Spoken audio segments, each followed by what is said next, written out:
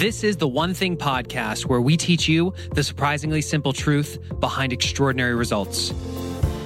My name's Jeff Woods. I'm the vice president here at the One Thing team. In the last episode, you got to hear me have a conversation with a friend of mine, Cameron Herold, who's scaled a few companies to over $100 million. We talked a lot about what it takes as a leader to scale your company. So if you missed that episode, please go back and check that out. Eating healthy is an investment. It's an investment in yourself, but it also often requires an investment of your time. But good news is, Factor has delicious, ready-to-eat meals that are ever fresh and never frozen. They're chef-created, dietitian-approved, and ready to eat in just 2 minutes. With Factor, you can choose from a weekly menu of up to 35 options, including popular things like Calorie Smart or Keto Direction or Protein Plus or Vegan and Veggie. Also discover 60 more add-ons every week, like breakfast on the go, lunch snacks, beverages to help you stay fueled, feel good all day. And we know our listeners here at The One Thing are focused on health and health goals. That's why we choose to partner with Factor. And if you visit factormeals.com/150 and use code 150, you can get 50% off your first month plus 20% off your next month. Again, that's factormeals.com/ONE50 and use code ONE50 to get 50% off your first month plus 20% off your next month. This week, we want to talk about one of the lies of productivity, which is willpower. Since I was a kid, I've heard that where there's a will, there's a way. Mm-hmm. Yet when I step inside of your world and Gary's world, I start to learn that that's not necessarily the case. Well, it's not the way people think about it, right? So I think that when we grit our teeth and just say, I'm going to do this, it's actually incredibly powerful. The lie that we discovered is that that's a very ephemeral strength. It's like a superpower that only lasts for a very brief amount of time, right? You know, the kryptonite is waiting just around the corner. And it's really got to do with your mental energy. So in the book, we kind of walk through a series of steps to kind of educate people on what willpower is and what it's not. So there's this idea that willpower is the ability to say yes to what you need to do. Like, yes, I'm going to go do that. And that's absolutely true. But the first big aha we had from the research when we looked at the studies is that it's also when you say no to everything else. Mm-hmm. So every distraction in your environment is kind of taking a little gas out of the tank. Mm. And so they've done studies where they'll ask people to do a test of willpower, like focusing on a test. It's even like watching a sad movie and not crying. Right? I would fail that. Yeah, but there's so many things they measure, and they'll measure someone's glucose in their bloodstream before and after, and they can see a measurable drop. So with every act of willpower, you're taking a little bit of that fuel out of the process. And it's incredibly fragile. You know, all these distractions, can really have a toll because we want it to focus on that one thing that we really want to do.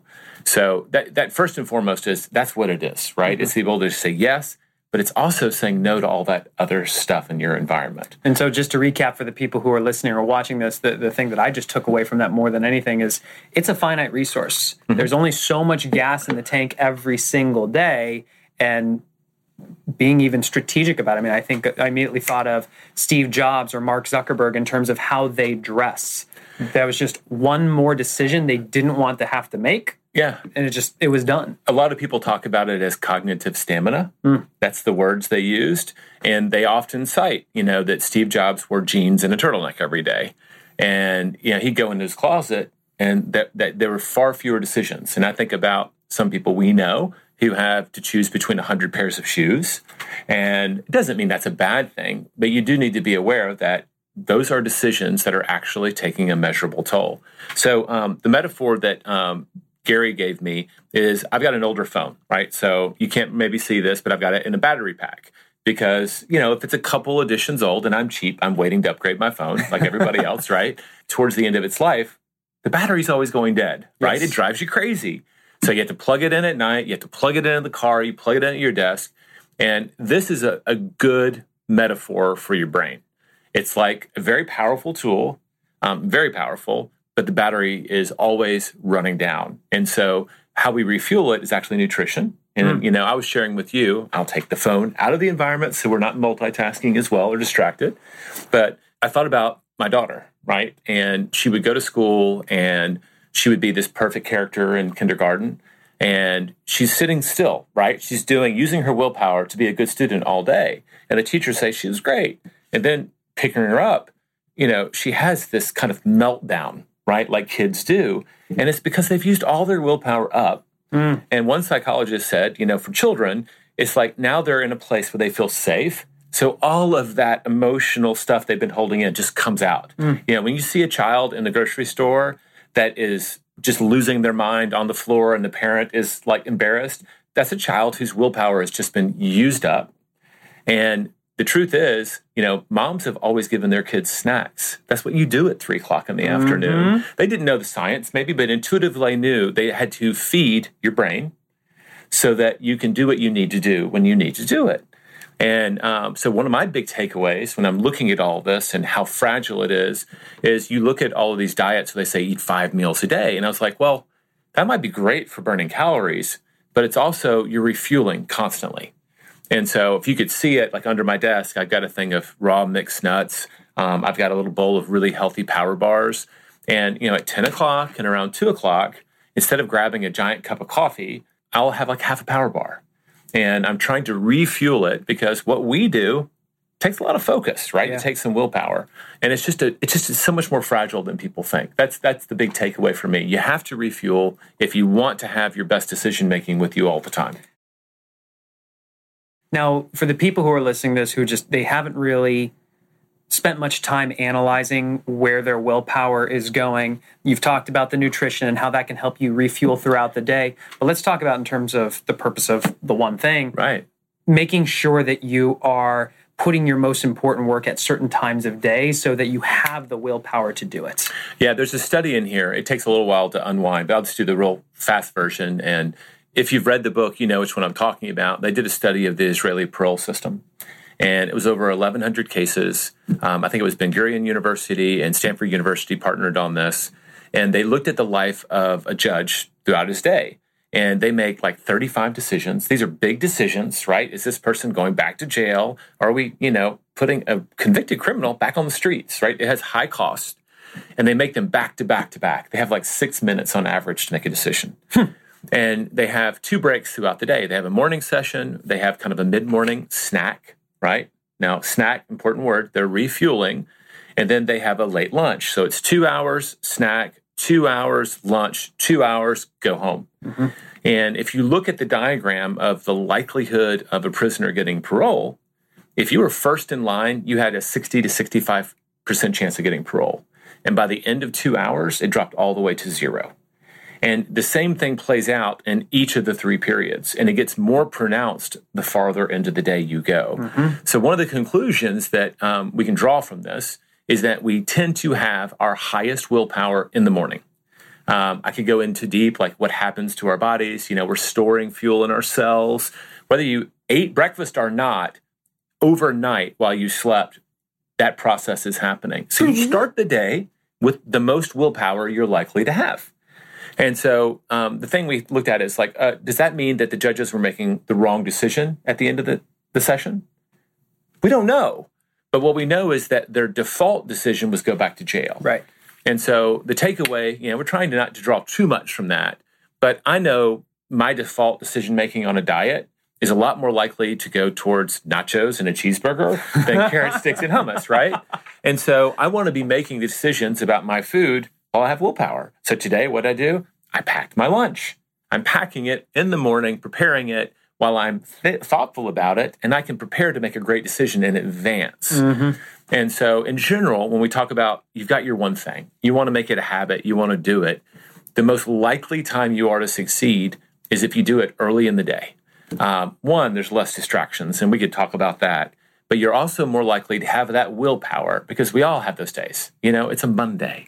And there's junk going on in the office, and you just don't want to do what you need to do, well, that's when you can say, grit those teeth. It's like, you know what? I'm just going to power through this. And it's those days that you add to the total over a long career that make people truly extraordinary. Mm-hmm. It's not just in 1 week. Okay, great. You picked up 2 hours. But it's like Michael Phelps. I mean, when we studied him preparing for his first big Olympics, he started training on Sundays. And he said, you know what? None of my competitors do. That's 52 extra training days a year. And in a sport where it goes to thousandths of a second, that's a huge, huge advantage. And so you're thinking big about your life. You want these things that are most important. Maybe it's your job, one thing. Maybe it's your health. Maybe it's your diet. If you make those decisions earlier in the day, you try to execute earlier in the day, you're more likely to do them over the long haul. And that was ultimately where we led people. Figure out what your one thing is and do it as early in the day as you can. Well, I think that was probably one of the first major ahas I had when I moved to Austin to work with you and Gary is I knew the first habit I wanted to develop was around my business. And when I asked what's the one thing I can do for my business, such that by doing it, everything else is easier or unnecessary, it was to have a time block first thing in the morning that when I came into the office, it wasn't go chit chat with people. It wasn't grab a cup of coffee. It wasn't check my email. I needed to apply my willpower and just grit myself down to just doing my most important work for 15 minutes. And I remember at the time feeling like nothing was really changing. Mm-hmm. Nothing substantial was happening. But after doing it over a series of months, applying that willpower, suddenly it became a habit.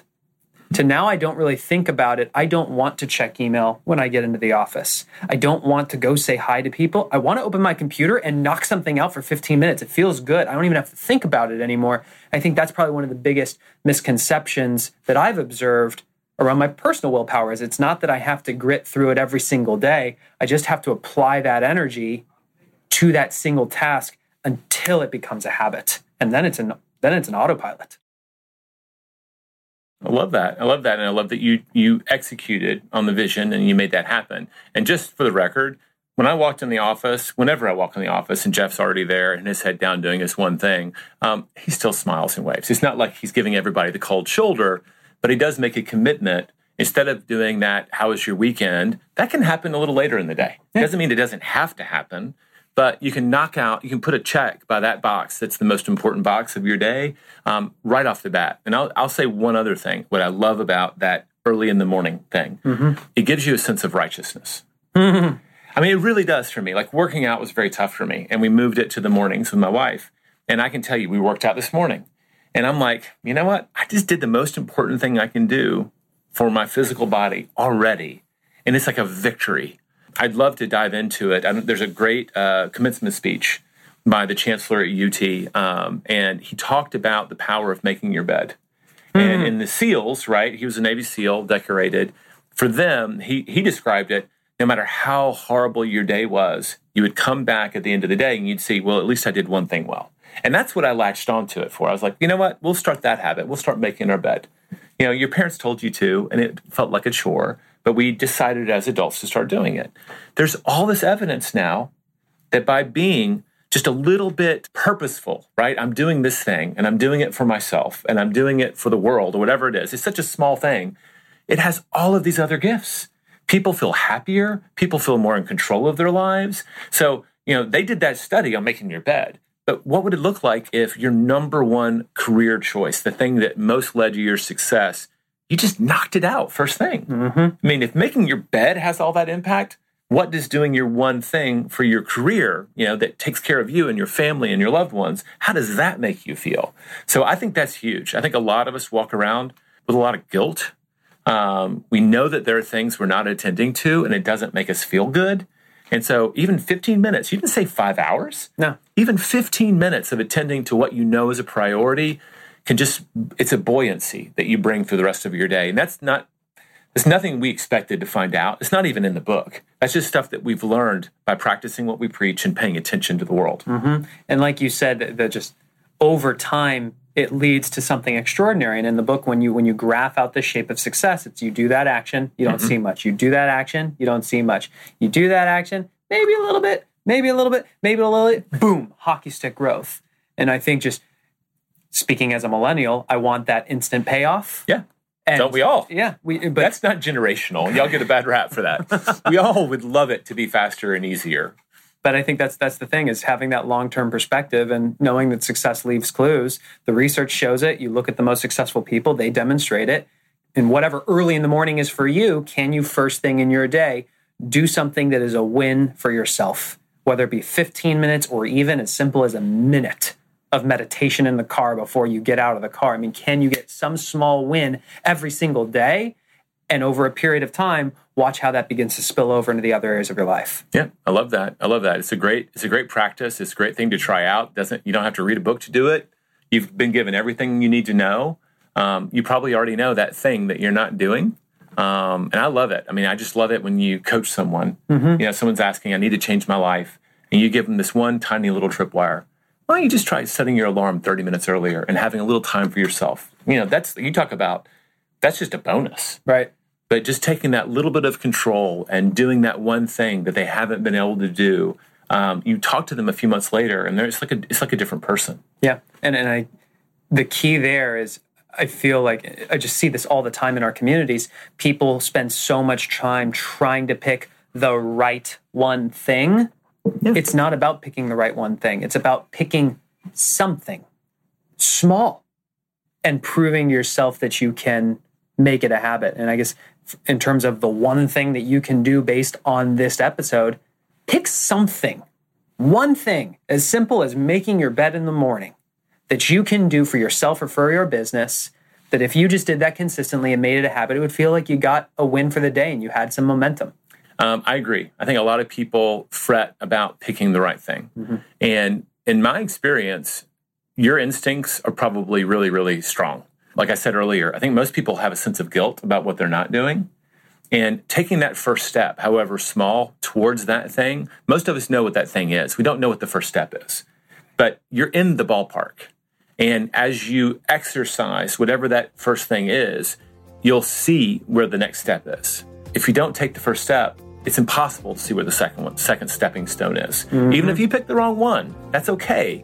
You've now entered the game, and taking action is just so much more powerful than thinking about it. It illuminates that path for you. So trust your instincts. If you think, you know what, I think my one thing might be to do this, you probably already thought about it while you're listening to this, but you're probably either dead on accurate or so close it doesn't actually matter. There you go. Well, there you have it. Our episode today on willpower. Stay tuned for the next episode where we're going to talk with a friend of mine, Jonathan Raymond, about how to bring a higher level of accountability into your own life. And for those of you who manage other people, how to bring accountability to those people and make them still like you. So with that, stay tuned to the next episode.